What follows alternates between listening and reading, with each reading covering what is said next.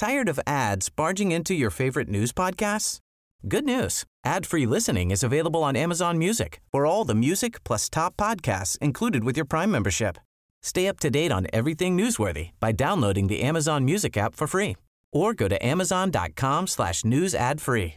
That's amazon.com/news ad free to catch up on the latest episodes without the ads.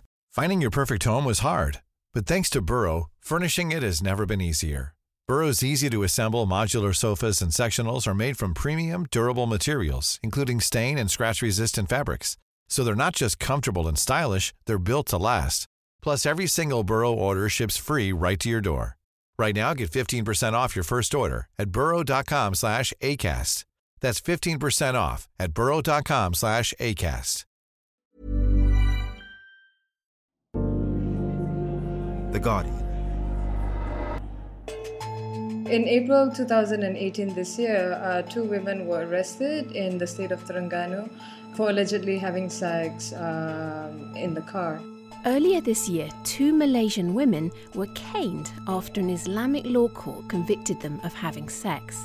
It was the first conviction for same-sex relations and the first time a caning had been carried out in public in the state. There was definitely a public outcry as a result of the caning.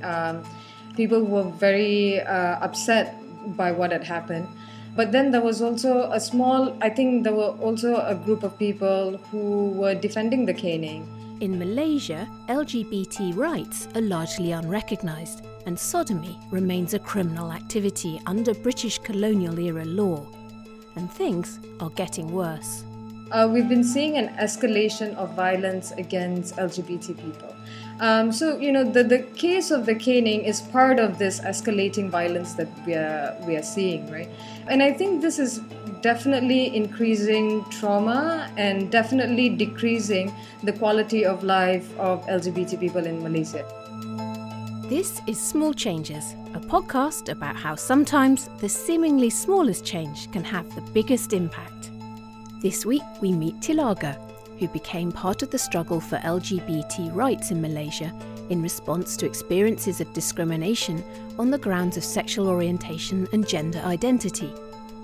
Tilaga now promotes and protects the rights of others through the advocacy group Justice for Sisters, set up with others with similar experiences. Born and raised in Kuala Lumpur, Tilaga was a gender non-conforming child. I grew up in a conservative Indian family with very traditional gender roles where boys have to do this and girls have to do that. And there was also a lot of discipline in the household where you have to obey your elders and things like that. It was too restrictive for me, so I also moved out when I was probably 18 or 19 when I went to uni. After university, Tilaga began doing voluntary work with the Malaysian AIDS Council. As a young person, I was already volunteering on issues related to HIV, and that just really opened up a lot of opportunities for me to meet different types of people. So when I was volunteering at the Malaysian AIDS Council, I met so many different types of drug users, sex workers, people living with HIV, gay men, transgender women, and other folks. And so I think that sort of led me into different types of activism, I guess. In Malaysia, discrimination against the LGBT community is rampant. Section 377 of the Penal Code is a British colonial-era law dating back to 1860 that criminalises consensual homosexual conduct, punishable by whipping and 20 years in prison. 2 women who pleaded guilty to attempting to have same-sex relations were caned 6 times at the Sharia High Court in Kuala Terengganu on Monday. The sentence was conducted behind closed doors in the courtroom. Each woman was caned individually by a female officer from the Kajang Women's Prison.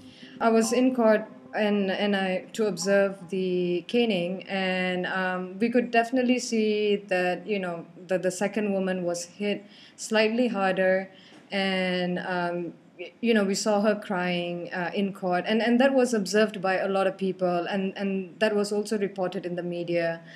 Sharia caning is not similar to civil whipping. It is not meant to hurt, and the cane should not be swung from a level above the head. corporal punishment is a form of torture, period, right? It is not so much about the severity of the pain, but there's also psychological harm that occurs when people are caned. So we can imagine the kind of trauma on the two people. Malaysia has a dual legal system of Sharia and civil law, and Sharia law also bans cross-dressing. This law basically is used to target transgender women. So, in the past we have seen, a lot of arbitrary arrests and detention. We've also seen cases where the religious authorities in Malaysia have arrested people in the broad daylight, where they've gone to like premises where trans women work and have arrested them. Then there are also arrests of like trans women in certain hotspots or areas where trans women usually frequent, right? So that there are plenty of cases of trans women, plenty of situations in which trans women have been arrested under this law. So that includes like when they were buying food or like out, just socializing with friends and things like that. Islamic conservatism in Malaysia is only growing. Campaigns have been run in schools and universities against LGBT rights, and the government has endorsed gay conversion therapy. The state-funded and state-sponsored anti-LGBT programs and promotion of rehabilitation and conversion therapy definitely has a huge impact on LGBT people. So in the past few years, we've definitely seen an increase of misinformation about sexual orientation, gender identity, and LGBT people.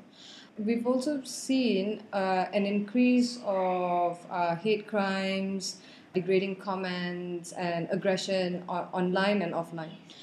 This is definitely escalating because just after the recent elections, we've seen a lot more people, sharing with us and complaining to us about the online aggression and discrimination and violence that they've been facing. We've also been documenting increase of hate crimes.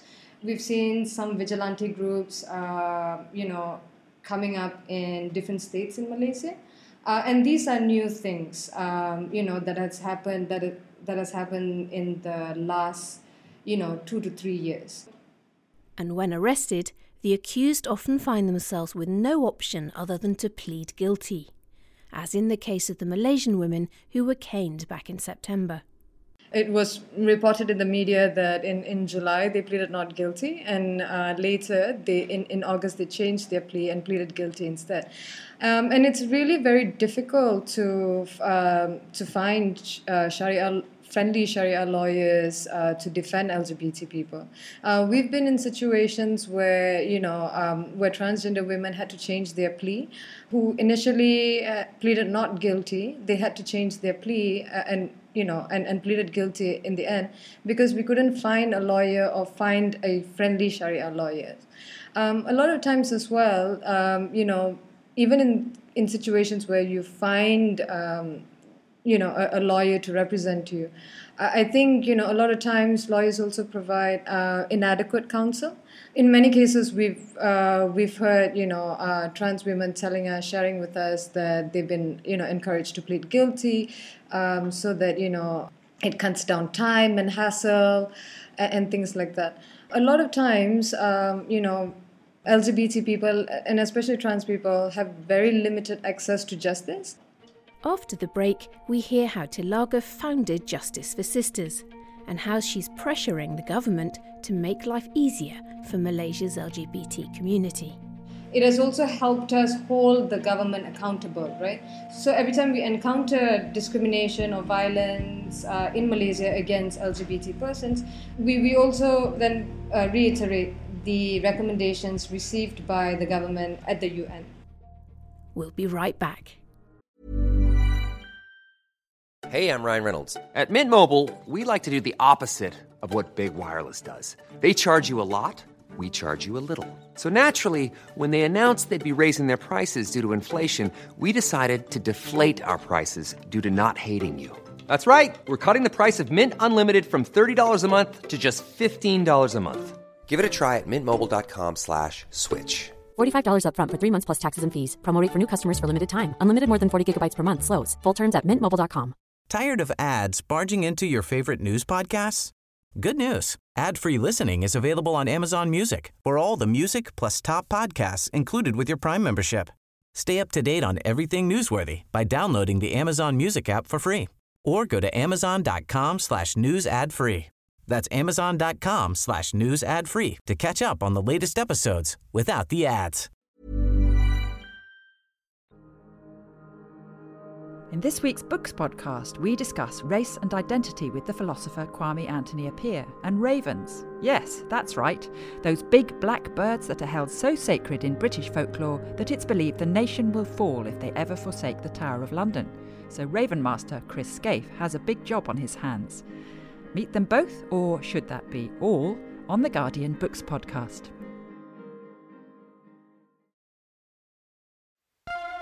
Welcome back to Small Changes. I'm Lucy Lamble. Before the break, we heard from Tilaga about the growing harassment and criminalisation of Malaysia's LGBT community. Against this background, Tilaga founded advocacy group Justice for Sisters, documenting cases of discrimination against LGBT people. We mainly engage in a lot of human rights processes. We do a lot of human rights documentation, and with this human rights documentation, we produce reports and we try to do a lot of advocacy based on the findings and the human rights documentation that we do. So, for example, Justice for Sisters does a lot of human rights documentation on cases of arrest and detention, and also cases of discrimination against transgender women.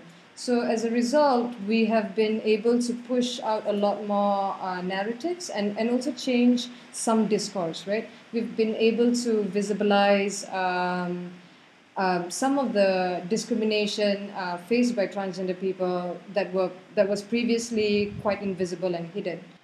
So, for example, we worked with the Human Rights Watch to produce a report, and so the I Am Scared to Be a Woman report is available online, and that documents cases of violence against transgender women particularly, right? And then we've also, Justice for Sisters and other groups have also done a lot of public education campaigns. We produced a lot of content that's available online. Tilaga is also able to hold the Malaysian government to account, as they are a signatory of the Convention on the Elimination of All Forms of Discrimination Against Women, CEDAW for short. Malaysia has the responsibility to periodically be reviewed by the CEDAW committee. So in 2018, when Malaysia submitted its report on the status of women, Justice for Sisters, along with the civil society groups, also, submitted a shadow report in which, we also detailed the human rights situation of LGBT persons.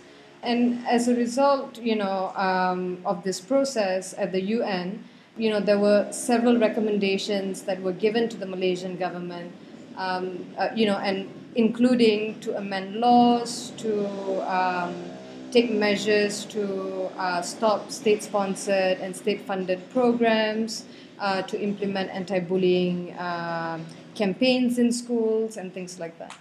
I think with these recommendations that we've received, at the UN level, it has also helped us hold the government accountable, right? So every time we encounter discrimination or violence in Malaysia against LGBT persons, we also then reiterate the recommendations received by the government at the UN. Campaigning for LGBT rights is not without its difficulties. The Sexuality Merdeka Festival that Tilaga helped to organise as an LGBT awareness-raising event was banned by the Malaysian government, which described it as a free sex festival. A lot of LGBT organising gets shut down very quickly because of the environment that we live in. Some of our friends have also faced different types of reprisals. We face different types of reprisals. Like, for example, Nisha one of my colleagues had faced physical assault because of a visibility. We've also faced different types of online monitoring and surveillance, because of the visibility of LGBT activism. None of us have been arrested because of our LGBT activism directly, but we've faced different types of restriction, persecution, and things like that. Tilaga is under no illusions that there's still much that remains to be done. In terms of our advocacy, we do want to ensure that state-funded programs and state-endorsed programs against LGBT people, they are stopped, right? It is not the role of the state to endorse and to fund anti-LGBT programs because they have, such long-term harm, and also, it also has a lot of economic costs that the state has to bear, in the future. For example, when the state funds conversion therapy programs or rehabilitation programs, and it has a huge impact in terms of the quality of health and well-being of LGBT persons and the people around them. So, when the state is funding such programs right now, it is not only increasing discrimination, but it also it is also putting itself in a position where it has to deal with the economic cost and the social cost of it in the future. It may be a struggle, but Tilaga still finds plenty of inspiration to continue her work in the LGBT community. I'm not so big on big achievements. I like these little things, right? Little things that make every day more bearable. So I think, there are a lot of very inspiring, intelligent, very passionate people that I work with, and they make everything more possible. If you liked this episode, please subscribe wherever you get your podcasts and drop me a line at podcasts@theguardian.com. Small Changes was produced by Simon Barnard. I'm Lucy Lamble. Thanks for listening.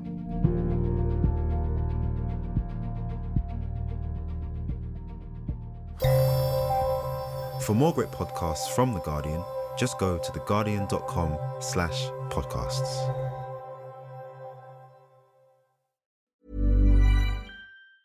Tired of ads barging into your favorite news podcasts?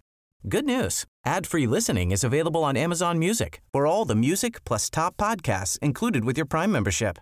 Stay up to date on everything newsworthy by downloading the Amazon Music app for free or go to amazon.com/news ad free.